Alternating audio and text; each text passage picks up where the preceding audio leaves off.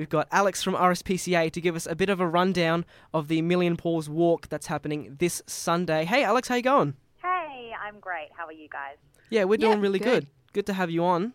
And we just want to ask you a couple questions, kind of give the people the rundown of what's going to be going on. I guess just general questions first. Who are you? What are you about? What do you guys? What's your?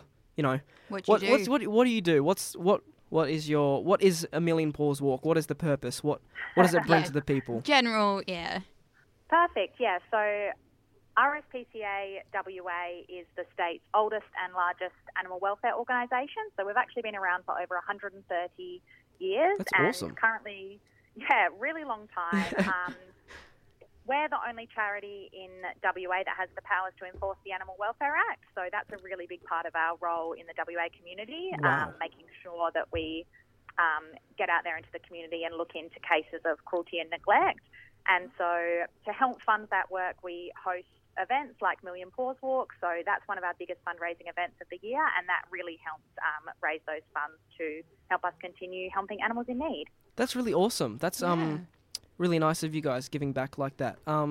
So obviously, is this walk like every year, or is it every couple years, or? Yeah, so this will actually be our 25th year hosting Million Paws Walk.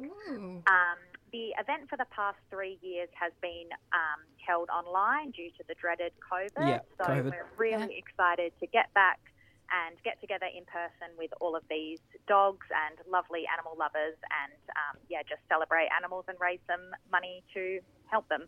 That's really awesome. That's really good giving back and stuff. Good to get out there again. Yeah, but obviously you covered having COVID and people not being able to go and stuff, but what if people wanted to be part of this event but not go to the actual event? Can they still volunteer to help, or are there any volunteers that want to do on the side, or?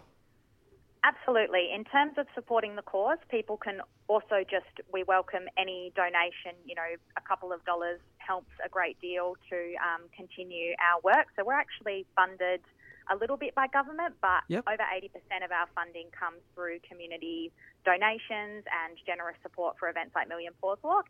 In terms of volunteering, there's heaps of roles that people can help with on the day, from everything, helping people park their cars, taking tickets, running some of the fun dog games. The so if smaller people ones, do want to check those out, they can head to millionpawswalkwa.org.au and they can check out all the information there about how they can get involved on the day. That's really good.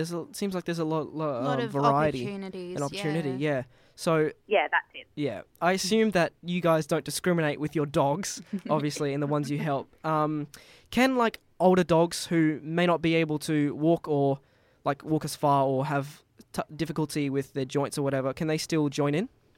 Yeah, this will be the first year that we've done this, actually. We're going to hold an elderly dog walk for those poochers that might be a little bit slower on their paws. That's beautiful. We also see a lot of dogs that maybe don't do so well with the crowd. So this will follow the main walk, and it's going to start at 11 o'clock. So that'll be a bit more of a chilled-out option for people who want to pick that up. That's really awesome. That's a good addition. Yeah, that's lovely.